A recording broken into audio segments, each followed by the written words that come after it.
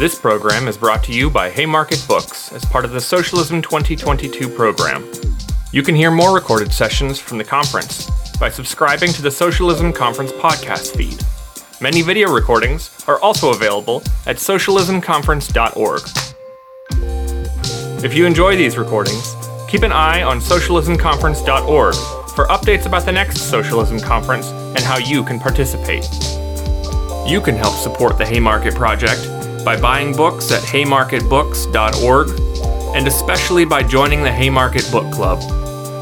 Be sure to subscribe to our podcast and the Haymarket YouTube channel to access all of our upcoming events. If you really want to help us out, rate and review the podcast on Apple or whatever platform you're listening on. Backlash. To begin, the police killings continue like clockwork. The Washington Post reported that 2021 broke the record for fatal police shootings since the newspaper began tracking them in 2015. And how often do police kill? Craig Gilmore and Ruth Wilson Gilmore answer, once every 8 hours, all we might say in a day's work. And since the 2020 uprisings, the police redeemers have been very hard at work too. They were, after all, facing a massive legitimacy crisis. And this is the legitimacy not just of policing, but the entire system of social relations that they enforce. During and in the 2 years since the uprising, the International Association of Chiefs of Police, the Fraternal Order of Police, the Police Executive Research Forum have continually offered self-assessments that they were woefully underprepared for the summer 2020 demonstrations. Their answer, more funding for community engagement, more training, and specifically a slew of new policies on how to regulate so-called less lethal weapons and maneuvers like chokeholds, rubber bullets, and tear gas. The Business Roundtable has also been hard at work, putting forward in July 2020 their own principles for ideal police reform. Real estate has been very hard at work, redeeming cops and tough prosecutors, buying Eric Adams a way in as New York City mayor, and pushing Chesa Boudin out of San Francisco. And lawmakers have gone to work too, at the federal level, unleashing the federal funds, and at the state level, 1 year following the murder of George Floyd.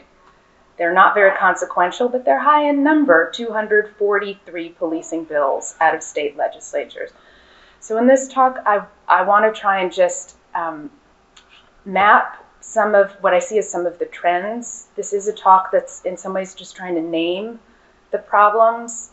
I hope collectively we can have the kind of conversation that's about how and where to intervene. But this is actually sort of an analytical mapping project for now. So the kinds of trends that we're seeing, first to say the obvious that's worth saying, we are getting serious upticks in law and order that are just pure iron fist. As I heard from the Dream Defenders on Friday, what we're seeing is a wave of retribution against people working for their liberation. Florida is one of 3 states that have green-lighted drivers to hit protesters. Florida is also one of 3 states that have escalated new penalties for damaging a public monument.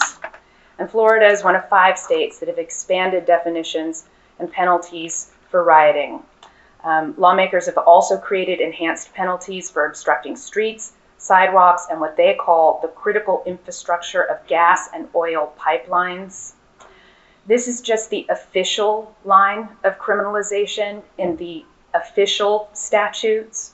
We also have to pay attention to the vast waves of violence and repression that have already happened. This is what it means to take people out. It means you take people out.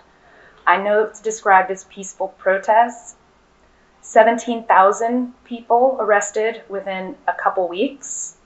Largest mass protest since the Vietnam War. We are also in a massive wave of the criminalization of reproductive autonomy, an increase in the official criminalization of trans children, as lawmakers have lassoed teachers, social workers, and nurses into a massive anti-trans surveillance network, the banning of any mention of systemic racism in at least 17 states, the so-called critical race theory bans, And in at least 21, and in 2021, at least 19 states passed 34 laws to restrict access to voting, meaning that state legislatures enacted far more restrictive voting laws in 2021 than in any year since 2011, a finding that actually has even the Brennan Center wringing its hands and freaked out. And yes, I include all of that in criminalization because propelling voter restrictions are a buffet of racist, criminalized stock characters, the Chinese tech conspirators, the illegal votes from people described as illegal, and the stolen votes of majority Black and brown urban areas like Philadelphia and Detroit. Now, these are just some of the reforms that make 2020 to 2022 banner years of open repression, policies that are sort of openly passed in the name of celebrating white nationalism, heteropatriarchy, and Christian supremacy. But I also, as I want to do, want to focus on other kinds of mass criminalization and repressive force. There are a range of repressive policies that are not so much a frontal attack on movements as they are a form of elites fortifying the criminal legal system through a rhetoric of recognition. And here's where I want to talk about the idea that elites are trying to reduce the movement for Black lives into a victim rights campaign. This struck me when I heard Nancy Pelosi deliver this gem of maudlin politicking after a Minneapolis jury delivered 3 guilty verdicts to the cop who killed George Floyd. Thank you, George Floyd, for sacrificing your life for justice, for being there to call out to your mom. How heartbreaking that was.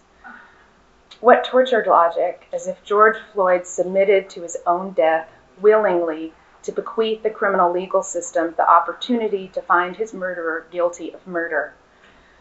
But to students of law and order politics, there was an eerie familiarity to the spectacle of politicians thanking murder victims and angling to get photo ops with surviving family members. And when the House introduced the George Floyd Justice and Policing Act, I thought of all those carceral enactments named to honor murder victims. Jacob Wetterling law that establishes the so-called sex offender registry, Megan's law that makes those registries public, Jessica's law that started in Florida and spread through the country for more mandatory minimums, the Amber Alerts that you get on your phone, named for Amber Hagedorn, the Matthew Shepard and James Byrd Jr. hate crime penalties. We also have to remember that Pete Wilson was facing probably an imminent loss did he not spend his year campaigning for 3 strikes while simultaneously eulogizing polyclass. What we witness is a form of no murder in vain grandstanding. This is a standard tactic of the 1980s, 1990s, and 2000s. It has been reserved for white crime victims, especially a particular bracket of white women and girls, what Beth Ritchie has called in some places the white every woman. But apparently scenes of aristocrats feeling the pain of their subjects makes for good TV. And so, like Bridgerton, the politics of victims' rights is open to colorblind casting.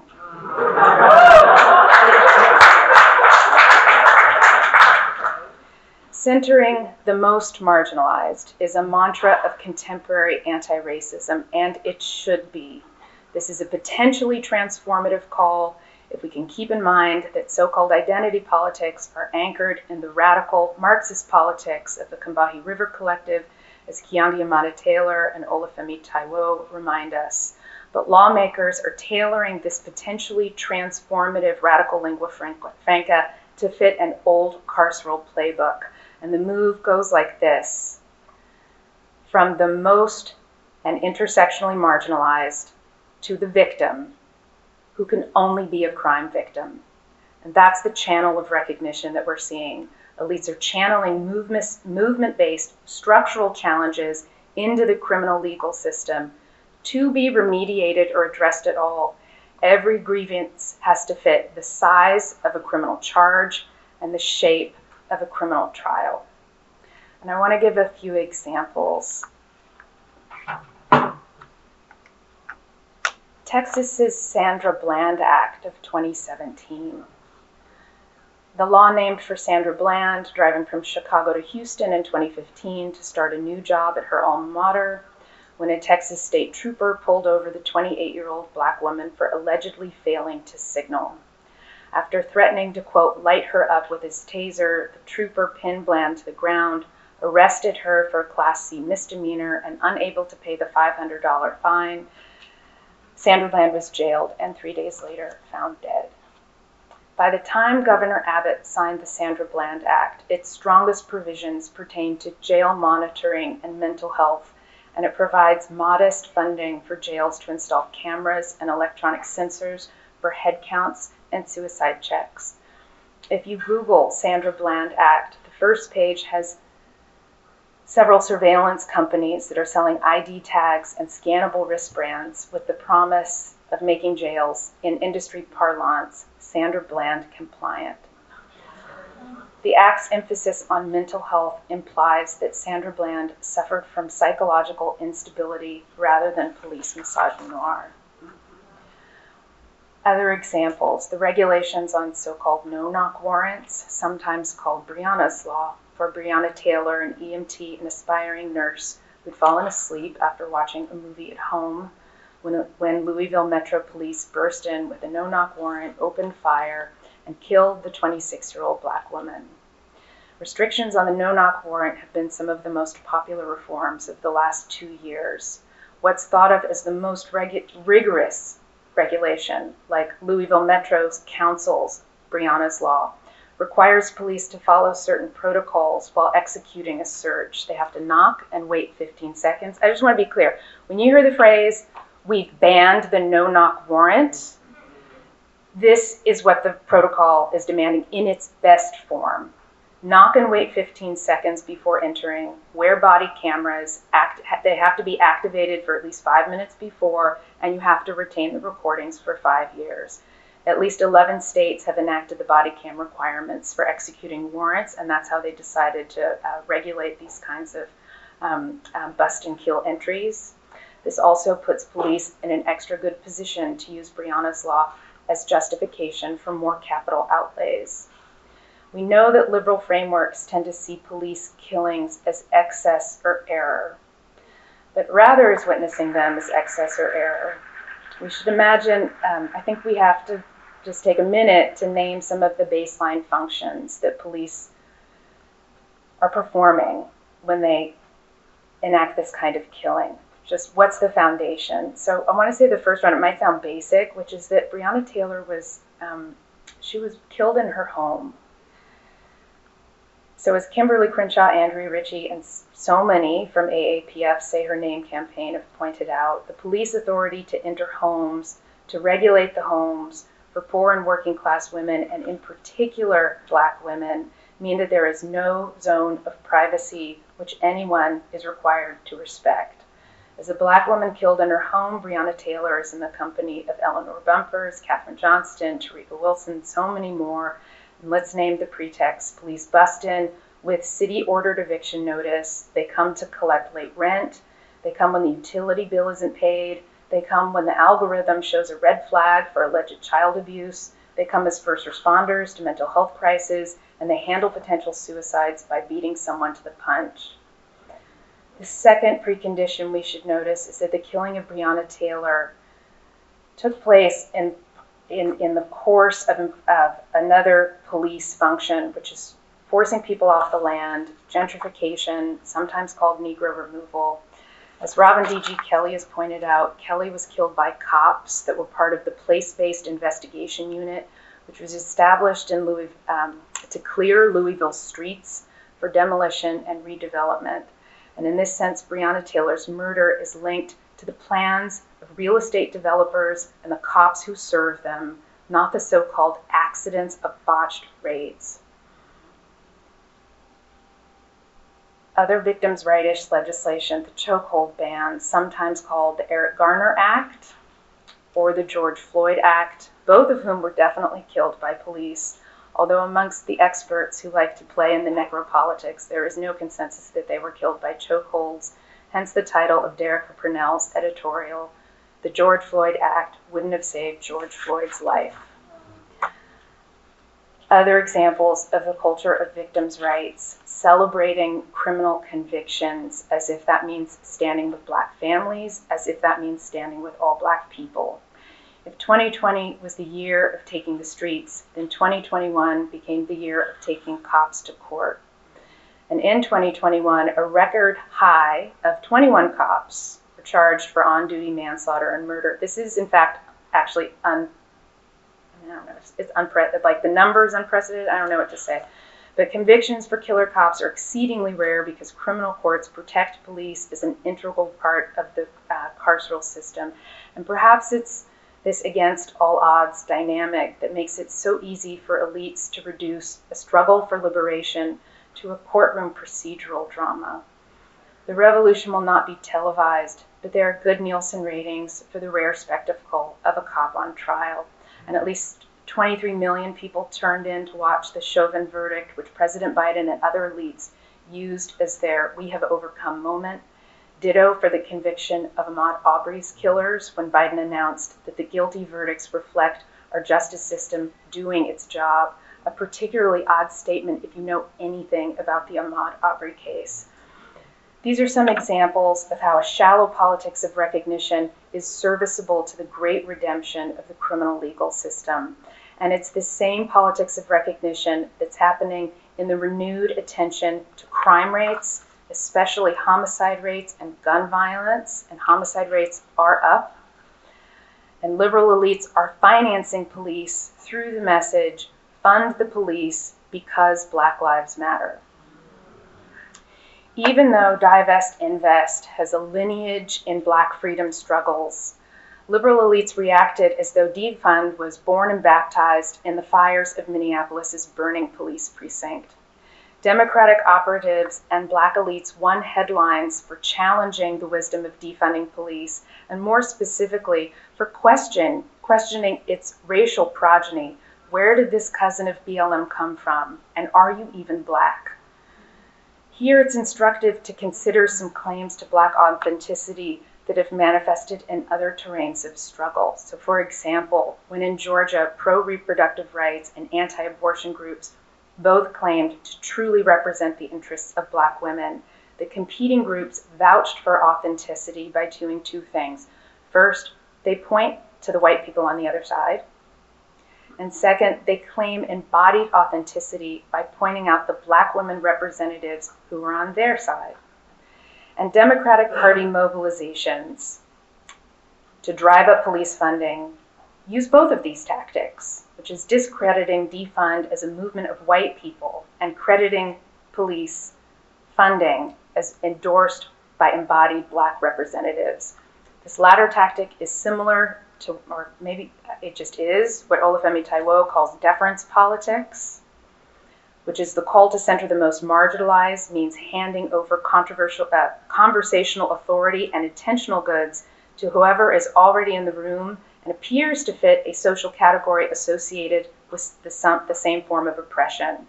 And in the context of police co-optation of anti-police demands, this means showing deference to the voices already in the halls of power, especially Black lawmakers and the rising number of Black police chiefs. You probably heard that Newark's Democratic Mayor Ras Baraka called defund a bourgeois liberal nonsense. Al Sharpton has repeatedly called it something that a liberal latte may go for as they sit around the Hamptons discussing an academic problem. And in case anyone missed the implicit rich whiteness of lattes and beach houses, he added that poorer and blacker folks know that, quote, people on the ground need proper policing. The New York Times deserves a prize for surrealist reporting over the last 2 years that continually suggests that Democrats would actually love to pursue radical police reform, but they're being held back by their Black base. This started in summer 2020 with the asked and answered headline, "Who opposes defunding NYPD? These Black lawmakers." The paper of record also reported a Black councilwoman in Brooklyn who compared calls to defund the police to colonization pushed by white progressives. In short, defund and abolition represent a form of white privilege and colonization that Democrats are dutifully attending to protect the real interests of Black and brown people on the ground. This story has only gotten louder as homicide rates have risen. Earlier this summer, we read that Democrats are facing pressure on crime from a new front, their base. Not long ago, the party was focused on police reform, but because of rising fears of violence, especially among communities of color, the candidates had to change course. And this focus on freshly minted numbers, homicide rates up, crime rates up, also Democratic election prospects tenuous, makes it seem like defund just got an unlucky roll of the dice. There's nothing so breezy to the politics of police funding. Rather, the politics of police funding is set in the deep grooves of the racism of neoliberalism, of fiscal federalism, and the Democratic Party's abandonment of cities and rural areas, which is kind of just me saying everywhere. The Democratic Party's abandonment of all municipalities. I didn't start my timer. Okay. So, these deep grooves, just to say a little bit about them. As you heard last night from Ruth Wilson Gilmore, wherever inequality is deepest, prisons and police prevail as the catch-all solution to social problems. This pattern holds at a variety of scales. It holds worldwide. It holds when you do state-level comparisons. And when you look at cities in the U.S., we can see that less spending on social services accompanies more spending on police budgets. But there's another dimension, which is just the less money that municipalities have, the greater percentage that they spend on police. These are the forces driving austere policing the austere municipalities. Less revenue coming from the federal government, as well as slimmer tax receipts, slashed government jobs, and slashed services, which in turn strengthen police vis-a-vis other public employees and leaves police to contain the deepening inequality. In short, given the conditions of neoliberalism, financially strapped cities rely on policing to contain austerity's carnage. Cities rely on direct federal aid. This is just cities they're not allowed to tax. The best they can do to tax is just push regressive fees down the line, criminal justice fees and fines, but all kinds of, you want to cross a bridge, pay $12. In 1977, the average city's revenue, about 18% of it came from federal funds. It's now hovering around 4 to 5%. Devolution operates through a fiscal federalism of disciplining down, taking away federal lifeboats and redistributive funds, and telling cities and municipalities to sink and swim with little more than unpredictable state aid, property taxes that have been destroyed by tax revolts, and regressive sales taxes. This imperative of municipal self-sufficiency entrenches a local politics of defunding, downsizing, and privatizing public goods. But feds, and I will say, Democrats in particular, have been very mindful about throwing down federal aid to bail out the police specifically. This is their lineage.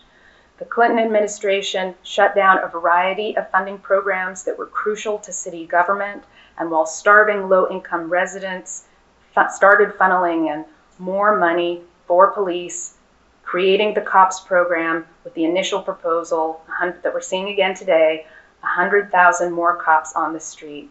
This is why, as historian Donna Murch writes of the Reagan, Bush, and especially the Clinton years, incarceration became a de facto urban policy for impoverished communities of color in America's cities. After the Great Recession of 2008, President Obama and the Democratic-controlled Congress did throw a bit of a lifeline to state and local governments through the Recovery Act of 2009, but they really earmarked money specifically for police. They reinvigorated two funding programs that were on the precipice of probably not fair to say precipice of collapse, but they had been cut considerably in funding. And those two programs are the Burn Justice Assistance Grants, the Burn JAG program, and COPS, which Republicans never liked.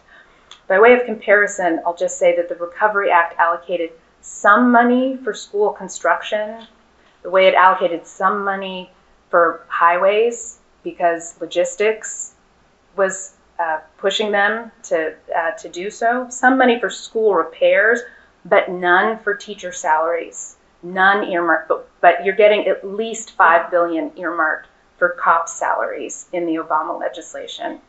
This is the history we should keep in mind as we watch Biden put forward the most robust police legitimacy campaign that we've seen in 50 years.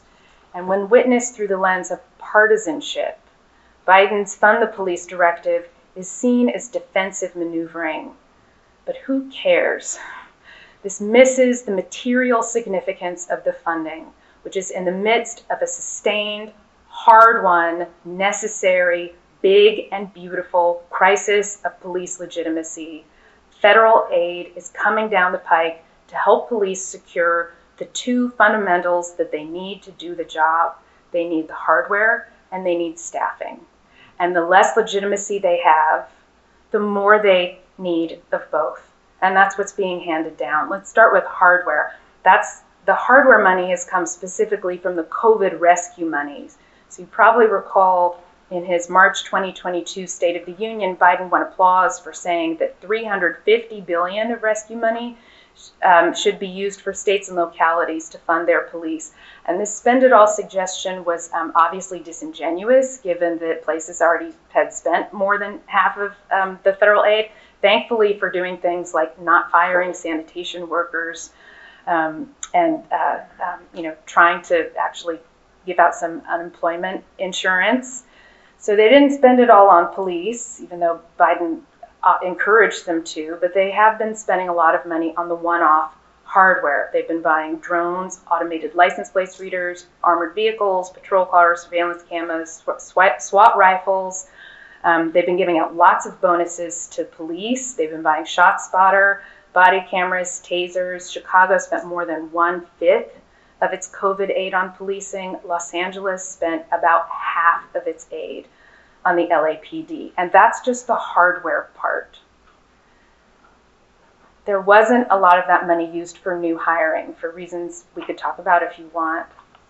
And police have been ramping up the pressure to get more federal aid for mass hirings, which is what Biden has offered in his 2023 proposed budget, an additional $13 billion for 100,000 new cops. All of this is happening through a language of supporting cops so that they can support Black communities.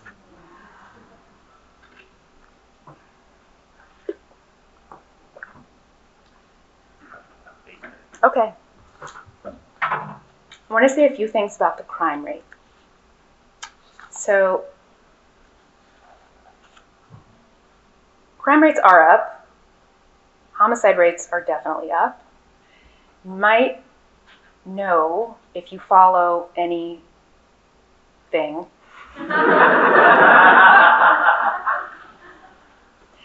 that there's a lot of talk about how the crime rate is not an especially good measure.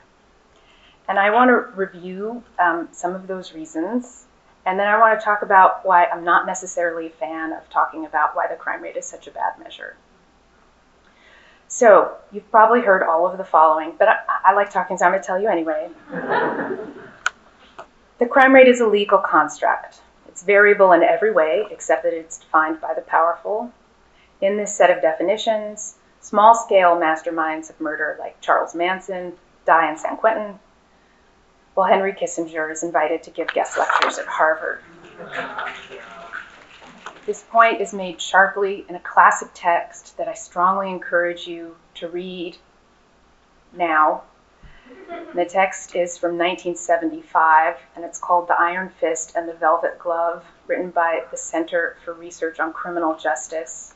This is a long quote on how they explain crime, and I'm going to read it to you. If any of the language sounds dated, this is 1975, although I kind of think it still sounds awesome. So here it is. The most violent and socially harmful acts in the history of the U.S. have been carried out by the government and the wealthy rulers of the corporate economy.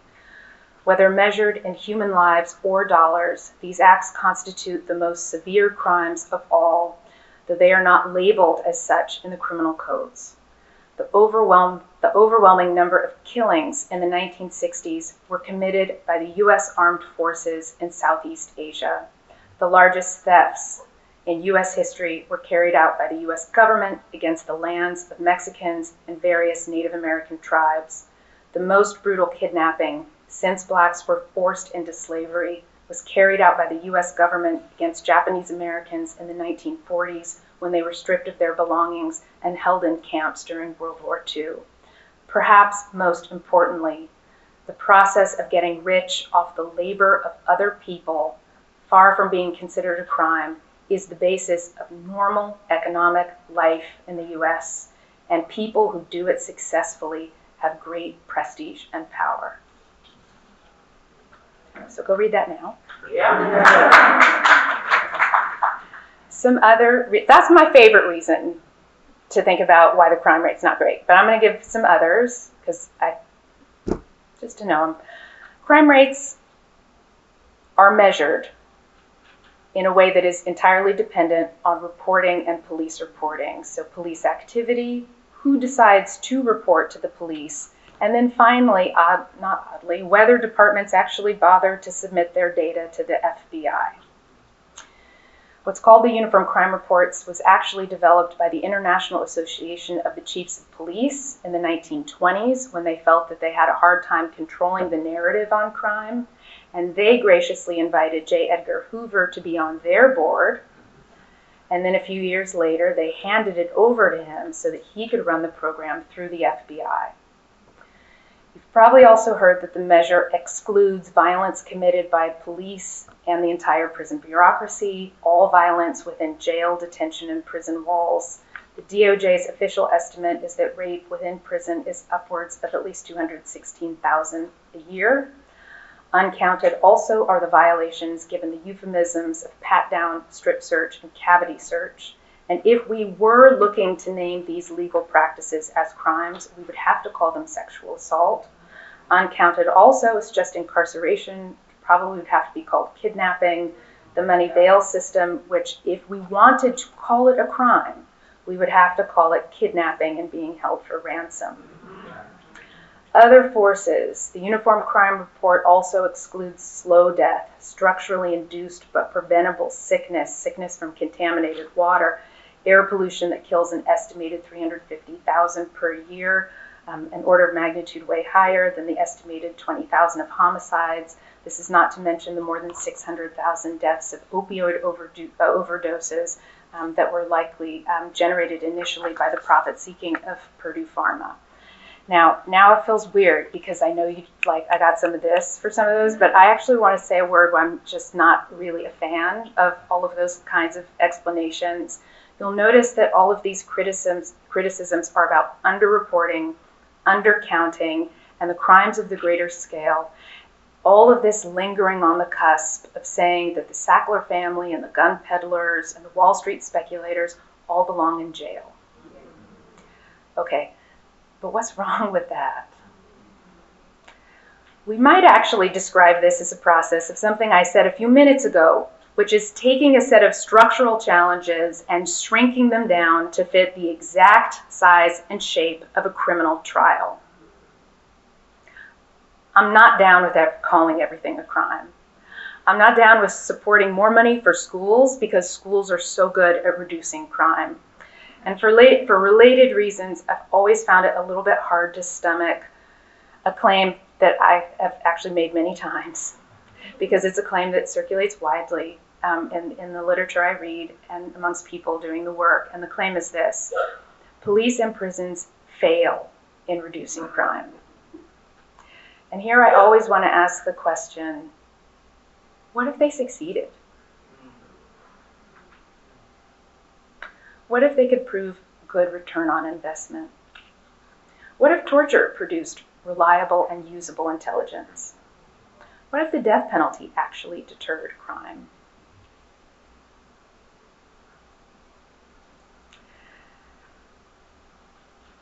With this, I want to conclude with one quote from Golden Gulag, which you all need to read. So in this vein of asking, what is it we're willing to sacrifice for the crime rate? Gilmore writes, if the 20th century was the age of genocide on a planetary scale, then in order to avoid repeating history, we ought to prioritize coming to grips with dehumanization. Dehumanization names the deliberate as well as the mob-frenzied ideological displacements central to any group's ability to annihilate another in the name of territory, wealth, ethnicity, religion. Dehumanization is also a necessary factor in the acceptance that millions of people, sometimes including oneself, should spend all part of their lives in cages. I'm prepared to stop. Thanks for listening. If you like this episode, subscribe to our podcast and to the Haymarket Books YouTube channel, where events like this one are hosted live. And don't forget to check out haymarketbooks.org.